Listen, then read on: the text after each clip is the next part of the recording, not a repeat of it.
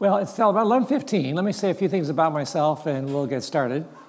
I don't know if you're here on Tuesday. Even if you were here on Tuesday, I'll send out to you the PowerPoint if you like.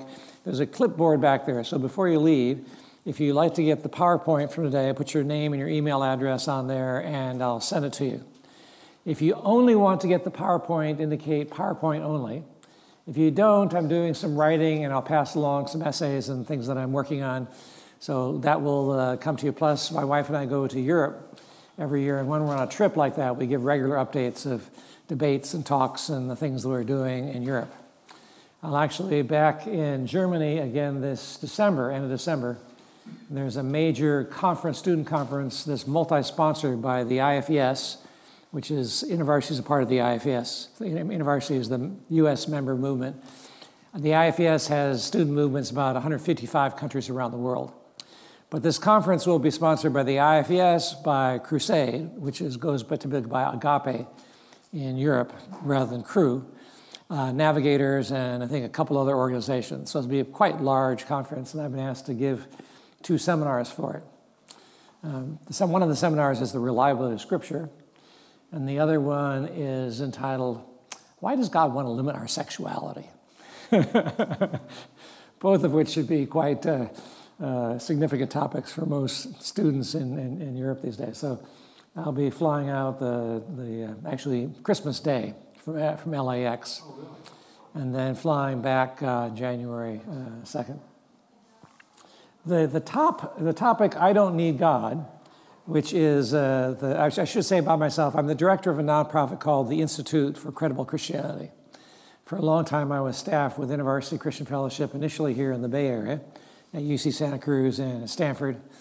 But later on, I was grad faculty staff with InterVarsity at the University of Michigan in Ann Arbor. But we came back here. It didn't work out to stay with InterVarsity. We currently oversee a grad student fellowship at UC Santa Cruz, which last year officially affiliated with InterVarsity. So it's an official InterVarsity grad student group.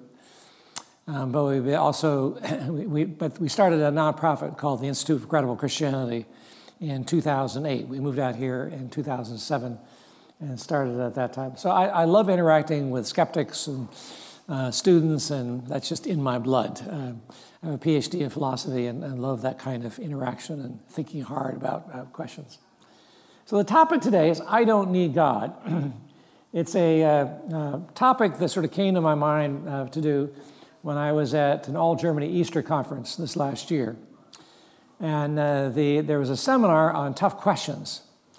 And the person who was leading the seminar had this sheet was writing down what suggestions people gave of questions that they wanted answers to.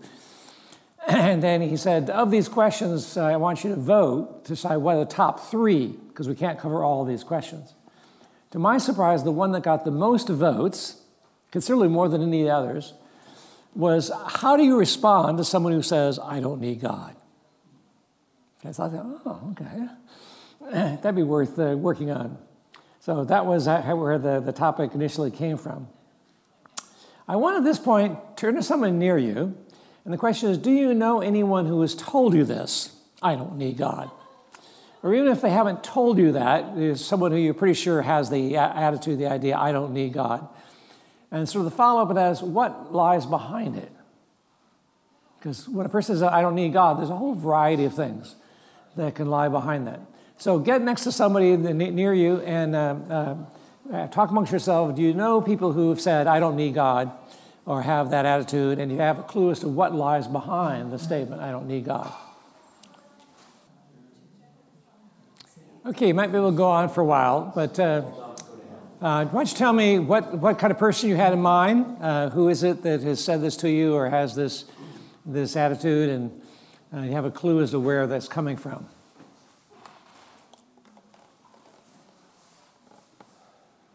Yeah. Independent. Yeah. I can handle things fine. You may need God, but I don't have to have God, believe in God to be able to manage. I could do quite well myself, thank you. Yeah, it's a crutch. Yeah, you often guys say it's an emotional crutch. So if you need, belief in God to help you get along, okay, that's fine. But I'm actually quite fine. I don't need that kind of emotional crutch. Yeah. I don't need God to live by a moral code, to treat people with kindness and to be a good person.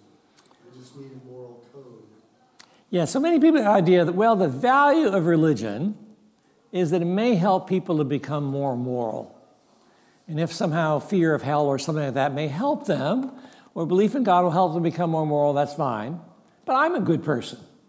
I don't need to believe in God to know that I ought to be nice to people, and so I'm a good person. Yeah, that's a significant thing. Anything else? People who may have started out believing God and then have some kind of a disappointment where God didn't come through for them, so then they say, I'm done, I don't need God. Yeah, so I don't need God. God never helped me.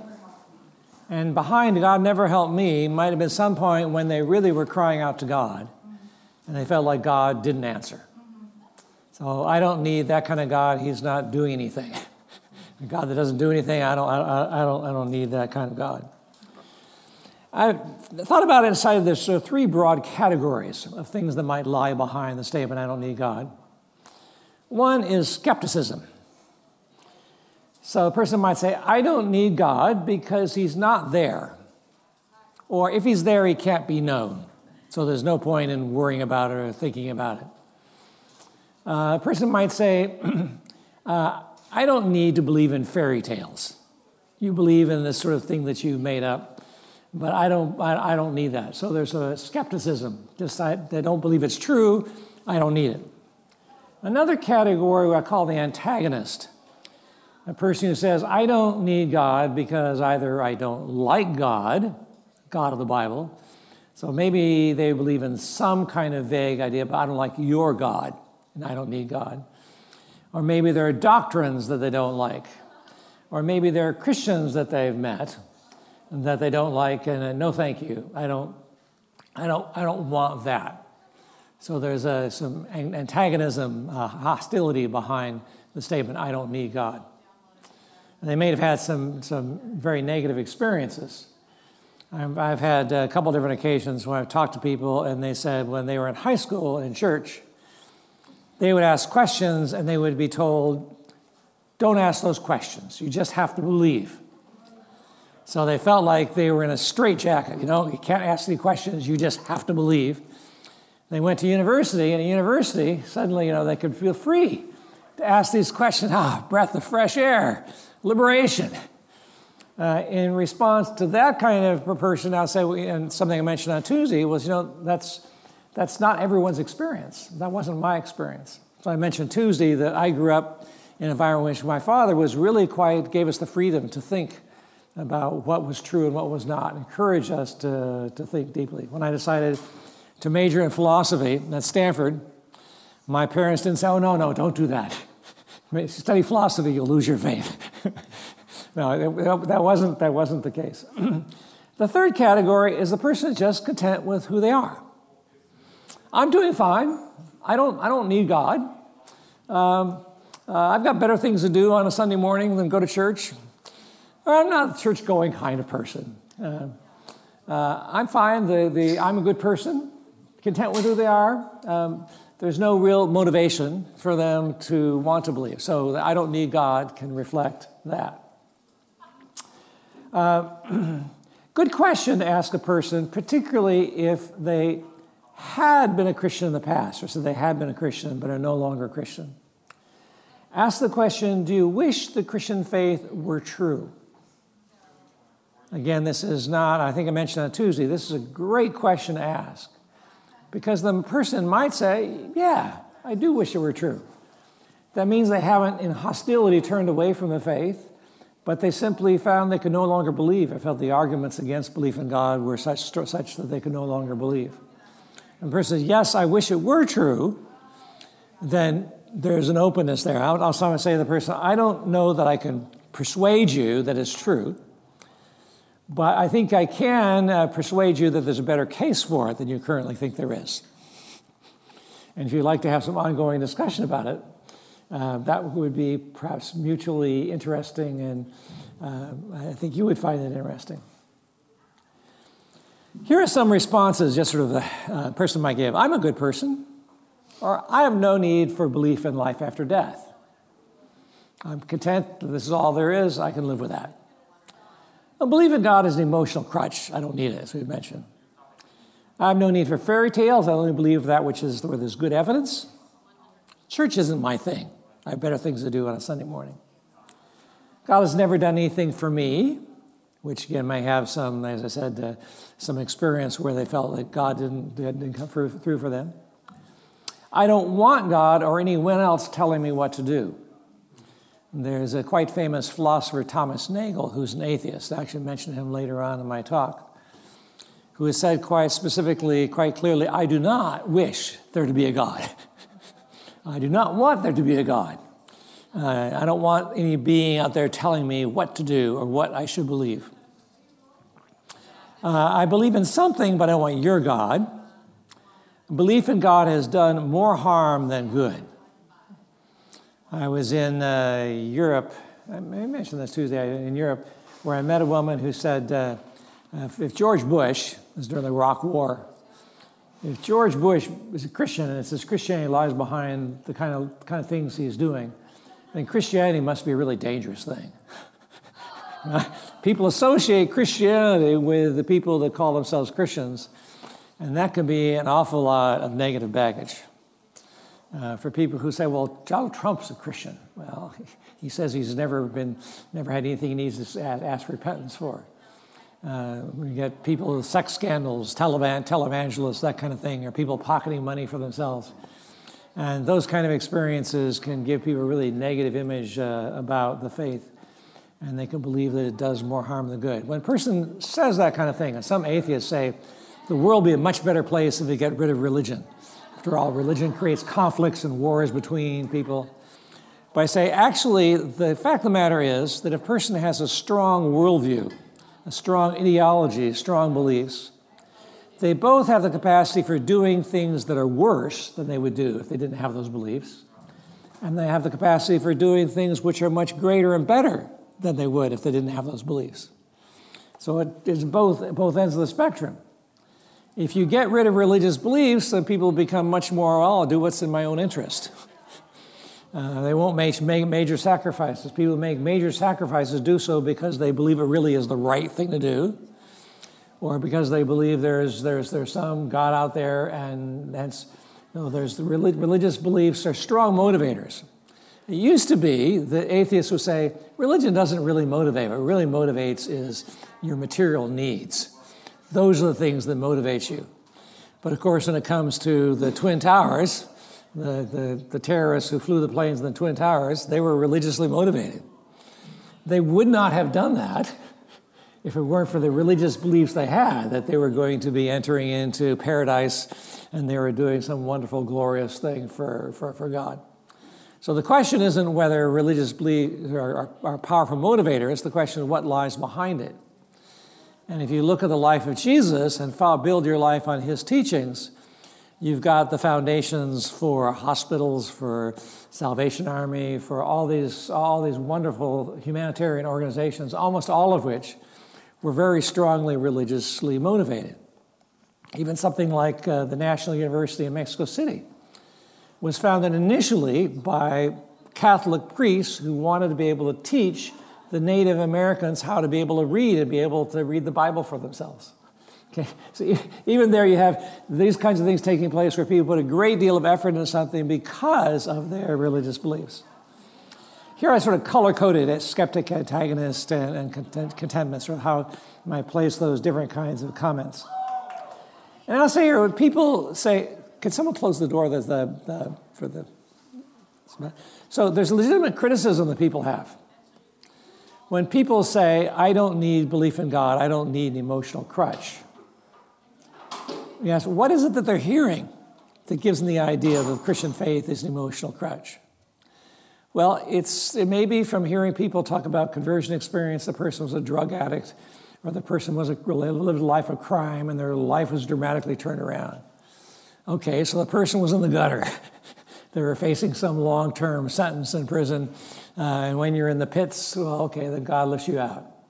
But I'm not a drug addict. I'm not. So it doesn't really relate to them. And also, oftentimes when people talk about the gospel, they talk about the peace which God will give. Well, it is true God gives a peace, but there's lots of other people who talk about peace. I think Buddhism actually does a pretty effective job of giving people a sense of peace. If you buy into Buddhism and you get into meditation, it can help you be peaceful. But Jesus' aim was not to have his disciples be peaceful. He never sort of set them out, now try to relax. No, for Jesus, it was doing God's work and proclaiming God's truth and being out there advancing the gospel and bringing people back into relationship with God. And I think all too often the church has had this message that you should become a Christian because look at all the emotional benefits you'll get. They don't talk about the cost. And I think that actually when you ask why is it that most churches have more women than men in them, I think it's because churches aren't challenging enough to men. They're not saying, this is what God's calling you to do, a wonderful challenge that you can have. I was in university during the Jesus movement. And in the Jesus movement, there was roughly equal number of men and women. It wasn't more women than men. And why was that? Well, people who were part of the Jesus movement we are out there, we're standing forth with the gospel. And it was during the same time as the Vietnam War, and you were standing forth protesting the Vietnam War. Well, as Christians, we can stand forth and have this courage to speak about our faith. So we oftentimes communicate a gospel which doesn't cost you anything and only has emotional benefits. Yes, there are emotional benefits, but no, the gospel actually does cost quite a bit. And when people say, I don't need an emotional crutch, part of the criticism is that we communicate that it'll give you an emotional crutch. It won't require anything of you. It'll just make your life easier. There was a poll done of high schoolers, teenagers, back in 2005, the spirituality of American teenagers. And the sociologists who did this were surprised at how uniform the answers were, regardless of what kind of religious background the person was from. Whether the person was Catholic, Protestant, Jewish, Muslim, whatever, they asked the question, what do you think God requires of you? And overwhelmingly, the most common response was to be a nice person. Well, that's a good starting point. Yes, God wants us to be nice. But just being a nice person is that God asks quite a bit more than just being a nice person. When they ask, what do you expect God to do for you, overwhelmingly, the most common response is to give you peace. They ask the question, do you expect God will do much? Well, no, not really. So they don't expect God helps those who help themselves. So the idea amongst American teenagers is, well, belief in God is fine. It can give you a peace. They did ask a question related to if you're in a really tough situation, suppose you're facing an exam and you're afraid you might fail this exam, would you pray? Oh yeah, okay, then I pray.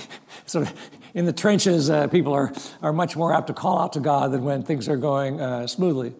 But it's a superficial kind of religiosity that I think we're guilty of perpetuating sometimes in evangelical churches. The disciples did not follow Jesus for emotional benefits. Jesus told them, you follow me, and you need to carry your cross. What that means is you need to be willing to die every day.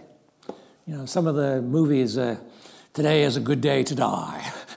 And they came out in the Tolkien trilogy, sort of, I'm going to expect to die. Well, actually, as Jesus said, when you follow me, you can expect that may happen. Now, the likelihood of it happening is much less for us than it was for the original disciples, but Jesus actually calls his disciples to give themselves totally to him. And I, for one, when I in university just got really fired up for Christ, it was because of the challenge that Jesus was giving to us, and the challenge that we were talking amongst ourselves, and that to me was powerful motivator for me to want to be out there and serve Christ. We think about what motivated us individually to become Christians, and people's stories are going to vary a lot. But in terms of the positive impact of serving others, that ought to be something when people look at Christians, look how much they serve others. There is a book by Rodney Stark, The Rise of Christianity, How the Obscure Marginal Jesus Movement Became the Dominant Religious Force in the Western World in a few centuries. And his point was it went relationship to relationship, person to person, but it's because when they saw what they saw in Christians, they admired. He said there was a time when in the Roman Empire there was a major plague that swept through. And the wealthy people all fled to get away from others to try to protect themselves from the plague. But Christians stayed and they helped people who had had the plague. And the fact that Christians were willing to serve others, even at risk of their own life, was powerful, and there was a significant increase in the number of Christians as a result of that. There's a Roman historian writing towards the end of the first century, and he comments how strange it is to him that not only do Christians not abandon unwanted children. I mean, birth control back then was if you didn't want a child, you would just abandon it. But it said not only do Christians not abandon their children, they take in abandoned children. That makes no sense whatsoever. I mean, it's a huge investment to try to raise a person, and if you're not your own son or daughter, why in the world would you do that? So it's the teaching of Jesus about how we're to care for one another and to care for other people who do not believe, the parable of the Good Samaritan, that's a strong, very powerful, attractive thing to Jesus. And unfortunately, I don't think we do all that well in demonstrating that. Let me just skip on a little bit. Here's a quote from Jesus in terms of cost of discipleship. In fact, if you're sign up there, I'm polishing off an essay that basically looking at Luke 14 and asking what do you make of this? Jesus there, this is the ESV. Now great crowds accompanied him, and he turned and said to them, if anyone comes to me and does not hate his own father and mother and wife and children and brothers and sisters, yes, and even his own life, he cannot be my disciple. Whoever does not bear his own cross and come after me cannot be my disciple. And then he gives two analogies. A person who starts building a building and is unable to complete it. And the other example is a person who's thinking about going out to war and realizes I've got 1,000 men and my opponent has 10,000. I better count the cost. And so Jesus is saying, you need to count the cost if you won't be one of my disciples. Then he ends by saying, so therefore, any of you who does not renounce all that he has cannot be my disciple. Now, one could look at this and say, well, Jesus is saying this to people whose lives really were on the line, who were physically going to follow him. But part of what I do in the essay is I argue that no, actually this applies to us as well. Not everything. There's some aspects of this we're not literally coming and following Jesus, but we are following Jesus in that he is our Lord. And following Jesus back then would mean you left home and property and following Jesus. Whereas following Jesus today typically does not mean leaving home and property unless you become a missionary or something like that. But nonetheless, there's a radical cost that Jesus is calling people to. And actually, the essay is asking, is this insane? Because I think a non-Christian reading this would likely say, wow, what kind of megalomaniac is this Jesus? He's calling people to die for him, not just for a cause, but for him. Wow, what kind of crazy man is this? Or from a Christian standpoint, if you start taking this seriously, who would ever want to pay that kind of cost? Why would anybody want to become a Christian if this is the cost? So the essay will be talking about those things. Yeah, Matthew 7, not everyone who says to me, Lord, Lord, will enter the kingdom of heaven, but only the one who does the will of my Father who is in heaven. On that day, many will say to me, Lord, Lord, did we not prophesy in your name and cast out demons in your name and do many mighty works in your name? And then I will declare to them, I never knew you. Depart from me, you workers of lawlessness. So we tend to look at sort of the external marks of what kind of Christian deeds are you doing. And Jesus says, now, are you actually following me? Is this just your own empire you're building? So that's some legitimate criticism. Coming back to, here Jesus said, when he promised life to the full. This is where he's talking about, I'm the good shepherd, and I will look after my sheep know my name. Yes, in fact, Jesus does want fullness of life for us. But it's not fullness of life on our terms, it's fullness of life on his terms. So if we think fullness of life is just peace and prosperity and entertainment, No, that's not the fullness of life which Jesus is talking about. Actually, the studies done on human happiness, one of the most important components of happiness is believing that what you did in your life was meaningful.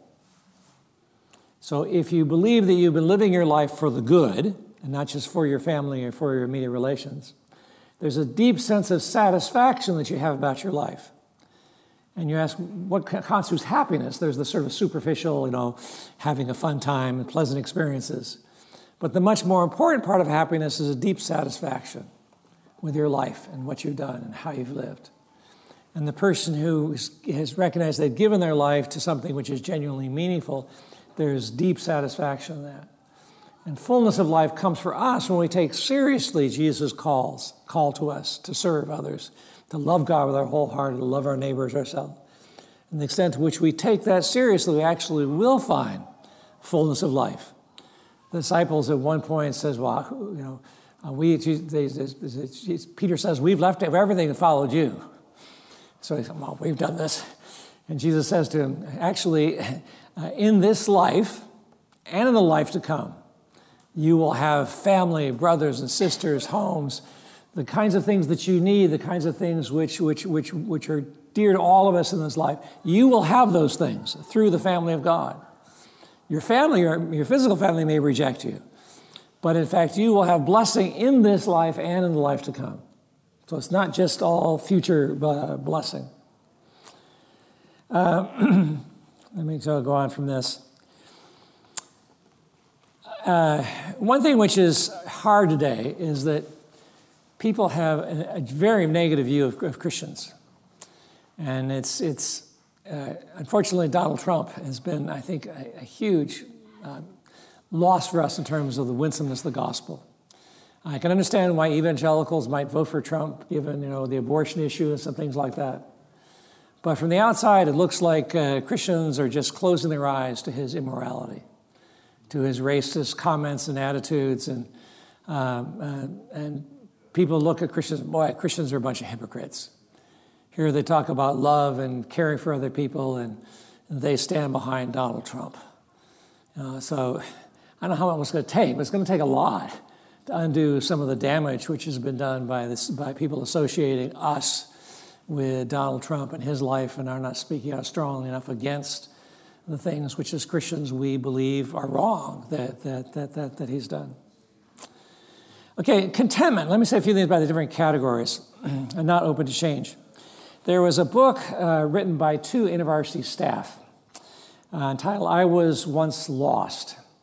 The basic thesis, and both these staff are actually quite good evangelists, and the basic thesis of this book is that there are several thresholds that a person crosses, and not just the threshold of becoming a Christian. I mentioned this on Tuesday, but the one I want, it goes from, if a person doesn't trust Christians, they're not going to listen to you. So they have to cross the threshold of actually beginning to trust some Christians and be willing to take seriously what you're saying. There's moving from being complacent to being curious, but there's moving from being closed to change to open to change, and this is where the contentment thing comes in. If a person is content with where they're at, it's unlikely they're going to become a Christian, particularly in a context where being a Christian has liability. I mentioned the person who's an astronomy student who became a Christian during his 5th year in his PhD program in astronomy. And his concern was, what will people think about me? Well, in a secular environment where people don't believe in God, so letting them know that you're a Christian does not help you. They think less of you from that. And if you're content with what you're at, why should I go through all that ridicule and have people think bad of me? So a person content with where they're at, they're not going to be interested in that kind of thing.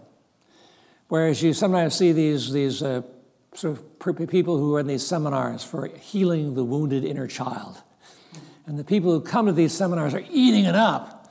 Well, why are they eating it up? Because they have all these wounds in the past, and they want change. So they're open to whatever. And unfortunately, they buy into what the psychologist tells them about how they could have their life restored. So people who are open to change are quite willing to listen. People who are not open to change, boy, it's just really hard to make progress there. So how does one make progress in changing, helping a person see that they need change? One thing I suggest is be transparent. If you try to be a good testimony, actually what you're doing is you're goody two-shoes and they don't relate to you. Plus, they won't share their struggles if you're not sharing your struggles. Whereas if you're honest with your non-Christian friends and say you're really struggling with something, this is something that I'm wrestling with, and I don't have success with, I'm working on it. The person who, when you're sharing that, will open up to you. There's a friend I have who is a professor in the law school at the University of Michigan, quite esteemed professor at the law school. And he and his wife are going through some really serious marital problems. And he shared this with one of his colleagues. And his colleague opened up that their marriage has been in tatters for years. Never would have shared that if my friend hadn't been honest with the struggles that he had. And when you're honest about your own struggles, and the person then becomes to be a little more transparent about their own struggles, it turns out, well, actually, they're not quite so content. Things aren't so sweet and nice. And when they're honest about their own struggles, that actually creates more of an openness to change. And if they can see that you actually draw strength and you're dealing with some of the same things they deal with through your faith in God, that becomes, maybe this could help me too.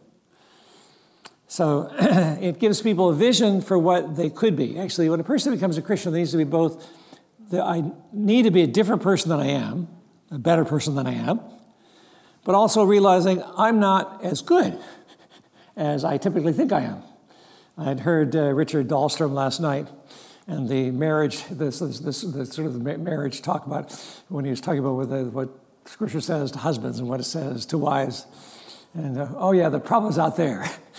It's with the others. It's with the husbands. It's with the wives. You need to read this. We tend to sort of minimize the problems in ourselves and put it all outside. But actually, there's deep, deep-seated problems in all of us. And people who think there's no problems and then suddenly start having problems in their marriage, actually, there's deep problems within yourself. It's not the other person. There's problems on both sides that takes place.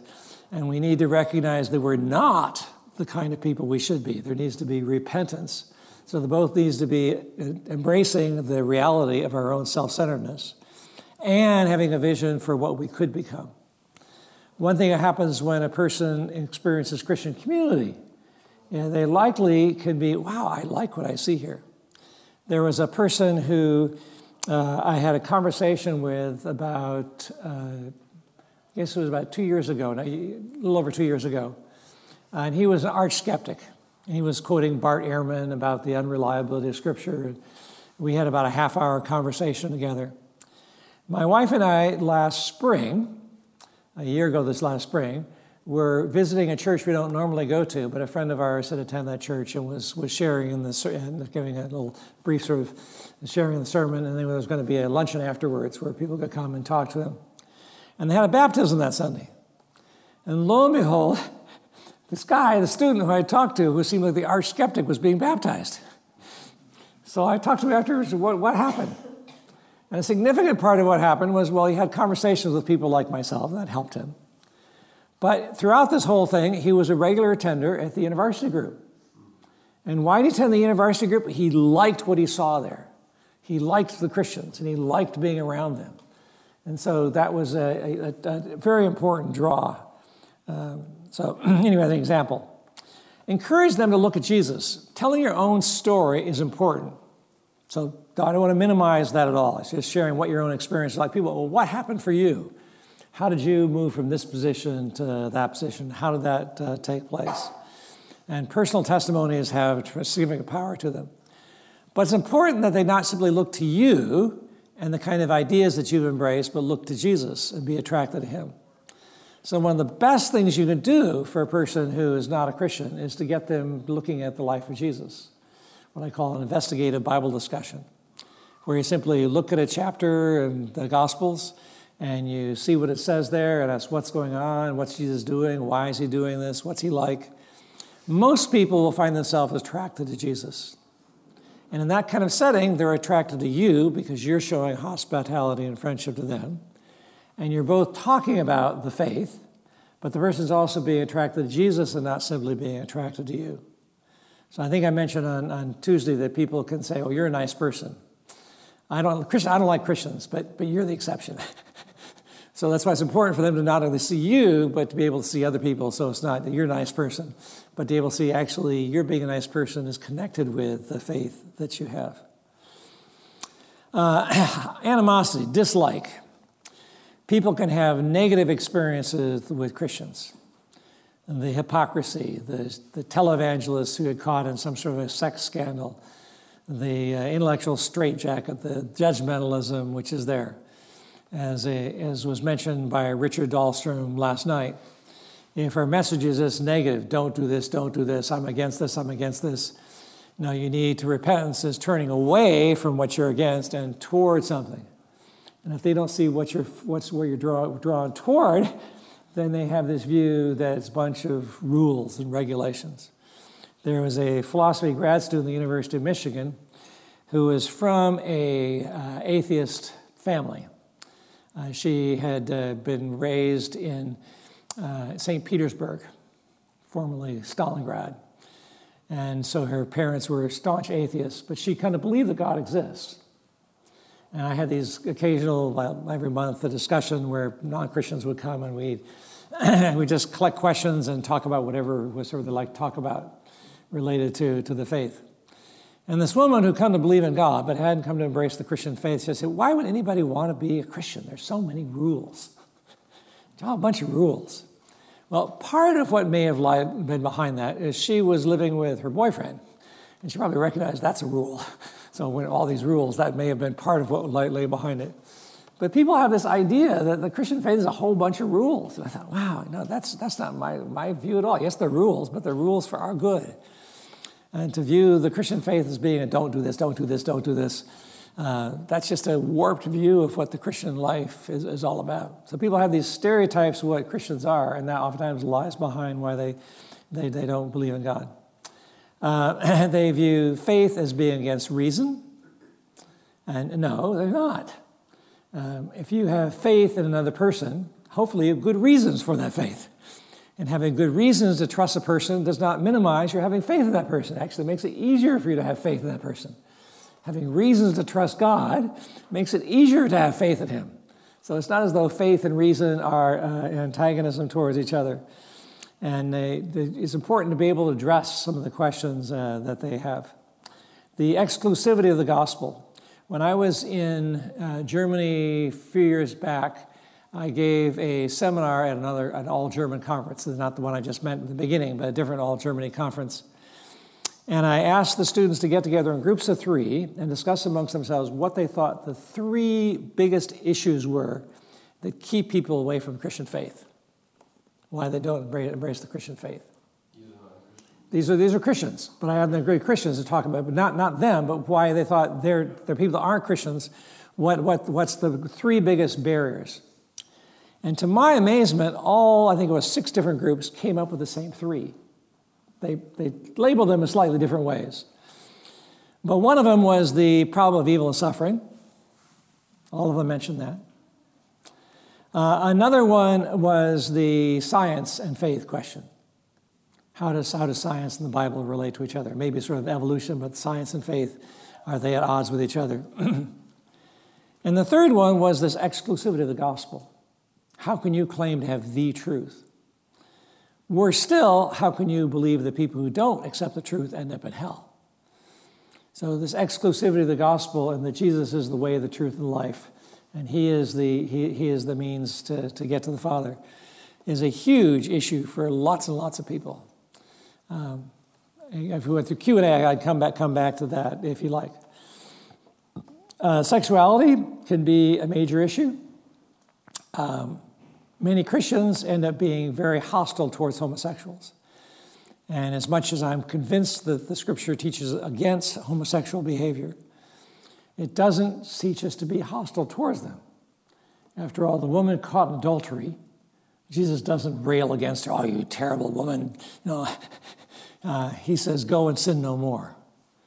So he, in fact, shows mercy towards her but in no way is condoning what the kind of life that she had. The idea of sex only in marriage is increasingly most people have sex before they get married. And the age in which they first have sex keeps getting lower and lower. Then there's things about the God of the Old Testament. I did this 3-week series a year ago this last winter on what about the Canaanites? God commands the Israelites to go and wipe out the Canaanites. What kind of a loving, merciful God is that? So there's those kinds of issues that need to be wrestled with and thought about. Thinking about the skeptic, there are several bridges that one can have for the skeptic. One is, what does the skeptic think about their own personhood?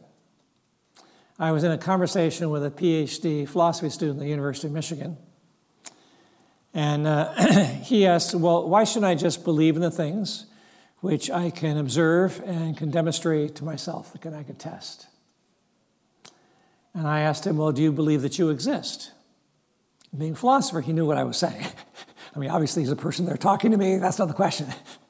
But do you, as a person, this subject that you think you are, does that exist? And there are atheists who would say, no, the subject, the person you think you are, doesn't exist. They would say there is a stage of conscious awareness, and different things come into this conscious awareness. But it's directed by different parts of the brain. So when you choose we're going to have lunch, one part of the brain directs that. When you're trying to understand what I'm saying here, another part of the brain directs that. And there is no common self behind it all. There is no self. It's just an illusion. And somehow we have this illusion, this idea that there's a self behind it, but there really isn't. There's just a brain that contributes in different ways to it.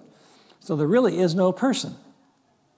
But at the same time, I think he could recognize, it does seem reasonable to believe that I really exist. I mean, Descartes said that's the one thing we'll be absolutely certain of. I think, therefore I am. So one's own existence seems to be one of the most fundamental things you'd be certain about. But it's something you're not going to discover in a test tube. Examining the human brain, you're never going to find the person. In fact, you're never going to find subjective experiences at all. So conscious mental states, what is a feeling of pain? So if you believe that science is the guide to what was really out there, ask the question, well, is there any feeling of pain, or is it just pain behavior? Well, most people say, well, yeah, there is a feeling of pain. Are you sure? Well, yeah, I know it. Well, where is it? So you can't find your brain. And when you're observing yourself, you observe that you wince, you make these facial expressions, but what is this conscious feeling of pain? Is there any such thing? And interesting enough, from the categories of science, that doesn't fit at all. There are no subjective experiences. So you find these brilliant philosophers arguing that really there is no conscious experiences, it's just neural states. We think there's such a thing as a conscious experience, but no, there really is no such thing. We're just deluded, it's an illusion. Actually, most atheists don't think that's the case. They want to say, well, there is something, but so there's different approaches the atheists can take. If they believe the physical world's all that's there, they can say there really are no conscious experiences, period. Others say, well, no, there are conscious experiences. How can I deny they're conscious? Or how can I deny that I actually feel pain? Obviously, I feel pain. If I deny that I feel pain, that's sort of stupid. I mean, how can I deny what I know is obviously true? But they say, well, the subjective experiences is just one side of a two-sided coin. When you look at the coin one way, you see the neural states. When you look at the other side of the coin, you see you have the mental experiences. But being a naturalist, there's nothing but the physical coin. So when you look at one side of the coin and you see the mental experiences, since the coin is all metal, there's no experiences within it, somehow this experience has to be analyzed into the constituents of the coin. And it ends up being that there really is no mental states. It's just our way of thinking about the physical states, and somehow we think it's different, but no, it really does just reduce down to the physical states. Then there are people who say, well, actually, there are mental states, and they're not the same as physical states. and they arise out of physical states. So there's a famous philosopher at Berkeley. I'm not even sure he's still living, but he was a quite famous atheist at Berkeley. And he wrote a book called The Rediscovery of the Mind. The rediscovery, because most of his philosophy colleagues who were atheists were saying the mind doesn't exist. No, it obviously does exist. In fact, at the beginning of the book, he says, I've never known any topic around which such brilliant people would argue for a patently absurd conclusion, namely that conscious experiences aren't real. They are real. And if they're real, as an atheist, we should acknowledge that they're real. And they're not analyzable down into patterns of neural events. They're not that. So his contention is when you have the brain functioning a certain way, out of that functioning arise mental states. And these mental states aren't reducible down to physical states. They're emergent properties, he says.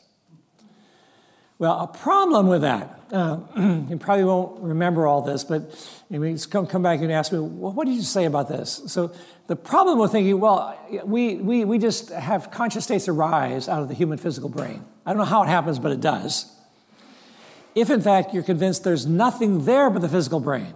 So John Searle, this professor at Berkeley, argues there's nothing there but a physical brain, but when it's operating a certain way, you have these emergent properties, which are the mental properties. But if there's nothing physics there but the physics, then the next state of affairs is determined totally by the physics. If you only got a physical world, then you go from one state of the brain, the next state of the brain, the next state of the brain is causally determined by the physical structure of the state of the brain before. The fact that the physical structure might have associated with it or arising from it a feeling of pain, that fact doesn't influence the next state of the brain. It's the physical state that gives rise to the next physical state, gives rise to the next physical state. So the fact that you feel anything at all really has no effect on your future thoughts, because your brain states are all being determined by prior brain states.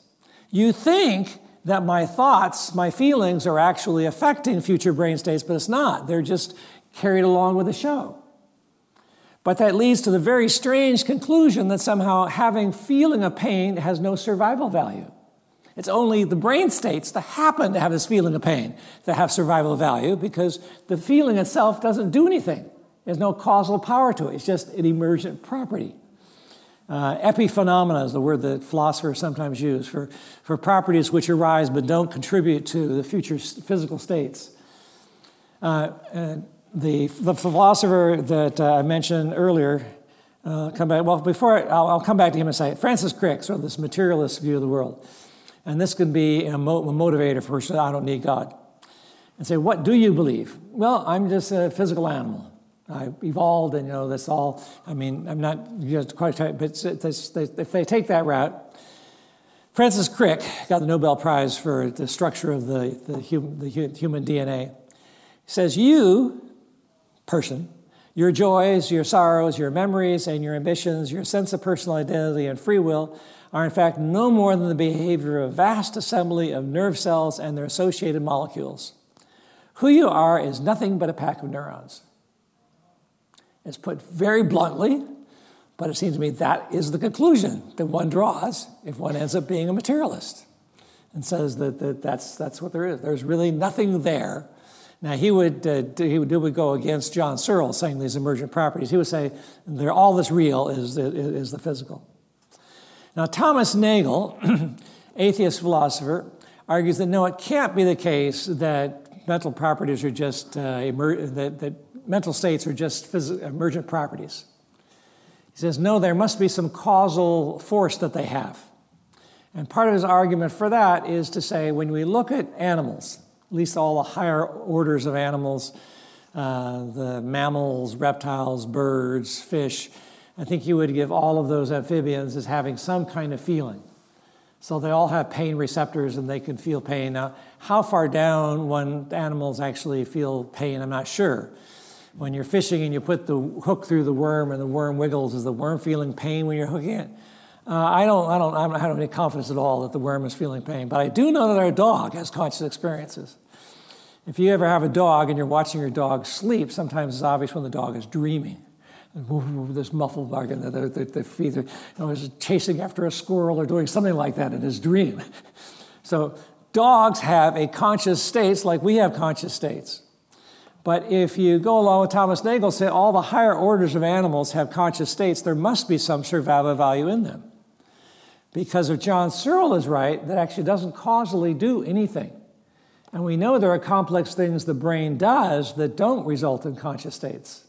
So controlling body temperature and a variety of things like that, your brain does that without entering a conscious awareness at all. So your brain is actually able to do things, complex things, without being conscious. So why is it that all animals, higher animals, have sentience, have feelings, sensations? So surely it's because they're actually, these feelings do something. They have a causal effect. But if they have a causal effect, if they cause something, they can't just be emergent properties. They have to be part of what's actually there.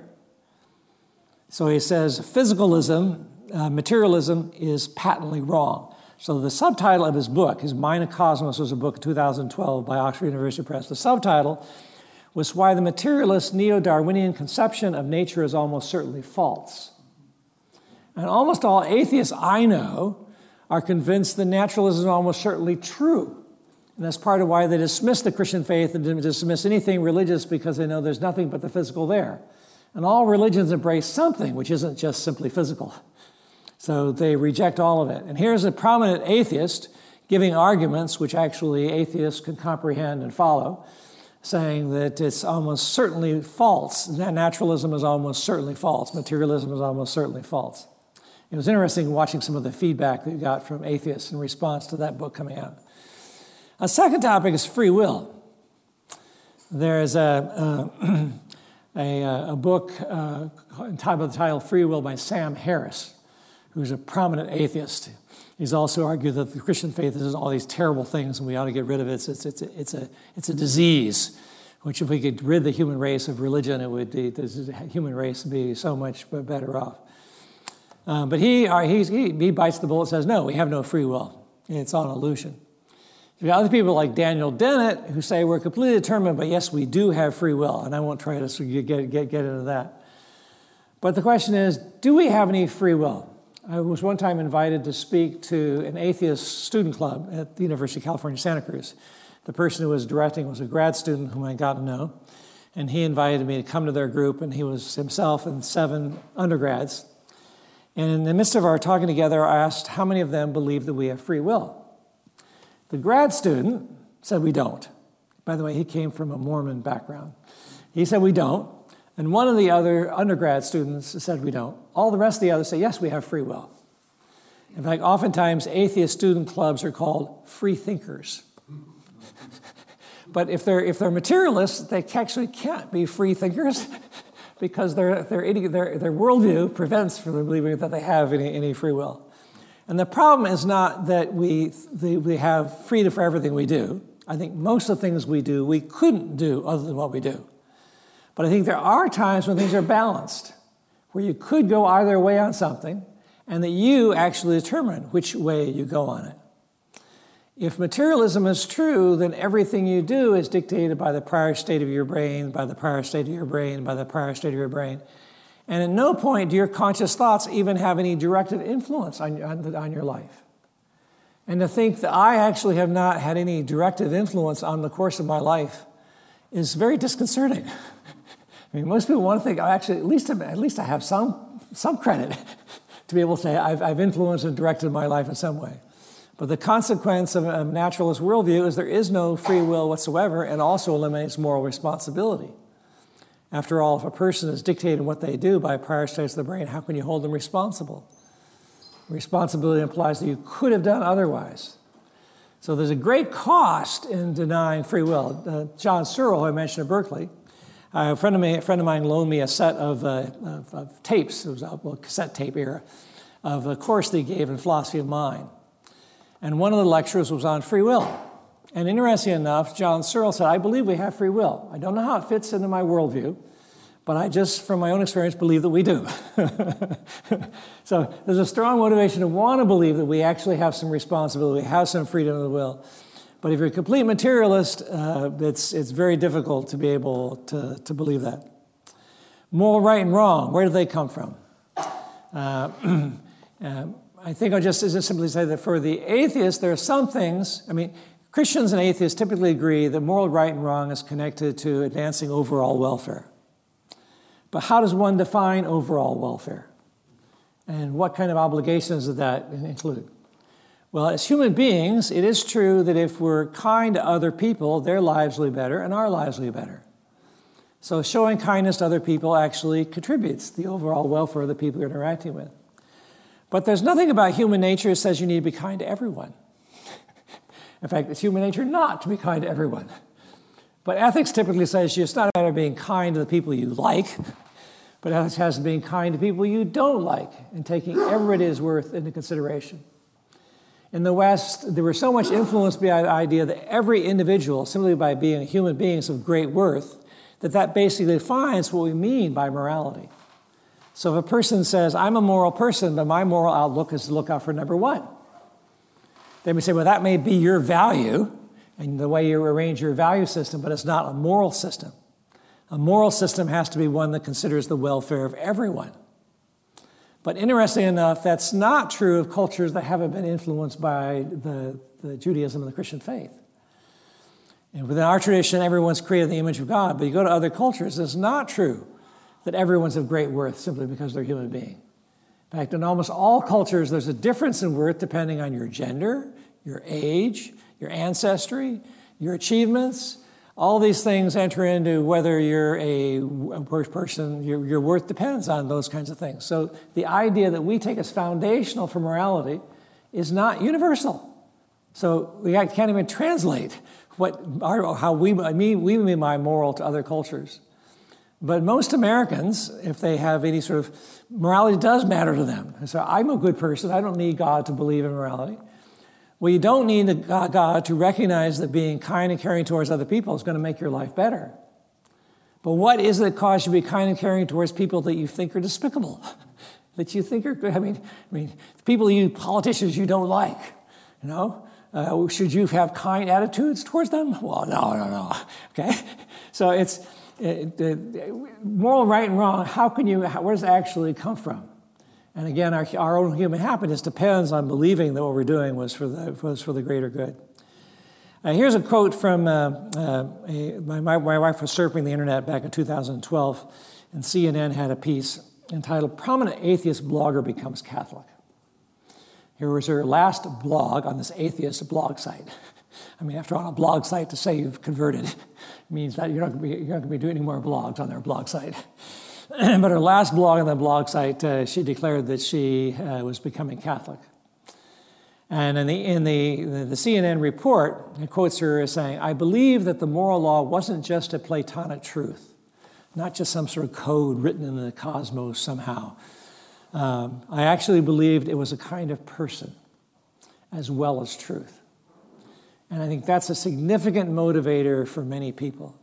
And not only can there be the theory and the theoretical need for foundation of it, but they can look to Christians and say, you people have a set of values that I want, that I desire, that I'm attracted to.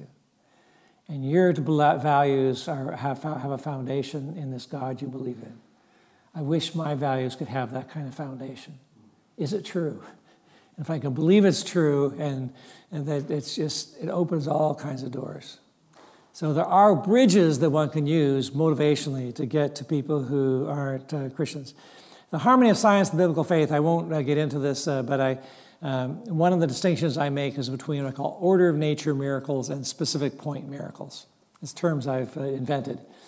But the basic idea is that when we look around the world, it seems like science is able to explain the normal functioning of the world without invoking God.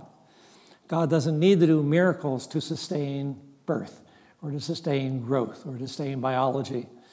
I think God has created an exquisitely ordered universe where he doesn't need to do any order of nature miracles.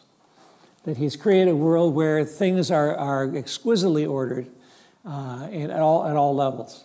Now that doesn't mean it's determined, and most scientists today think that the physical world actually is not determined. There's an indeterminacy in it. But when one looks at miracles in the Bible, all the miracles in the Bible are specific point miracles. Not miracles done to sustain the order of nature, but miracles done for specific purposes, specific time. And whether God does that, science is mute with respect to that.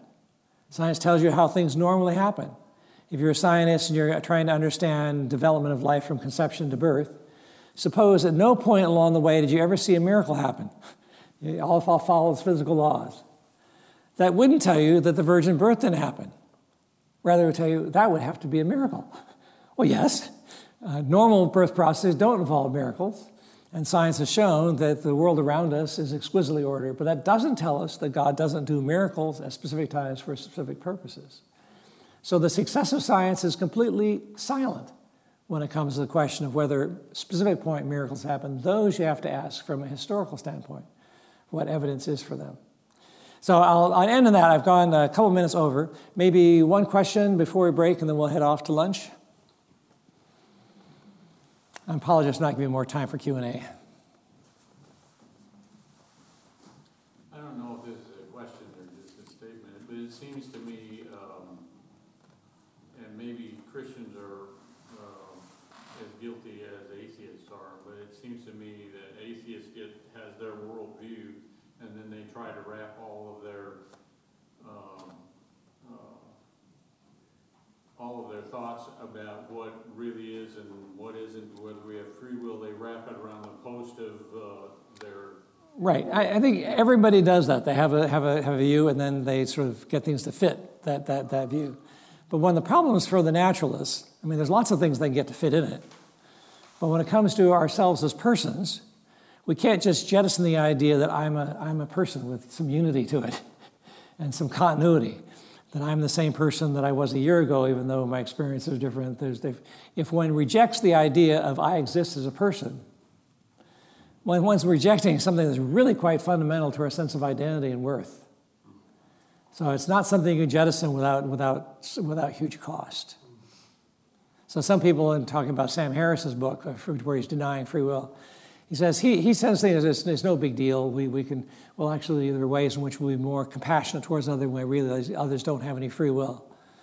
But I've heard an article say, well, I actually think he's understating the cost, which goes along for embracing that kind of a view. And I would agree. Maybe I'm a little simplistic, but it just seems to me that all of this that we're talking about is we've educated common sense out of our mental process. Yeah.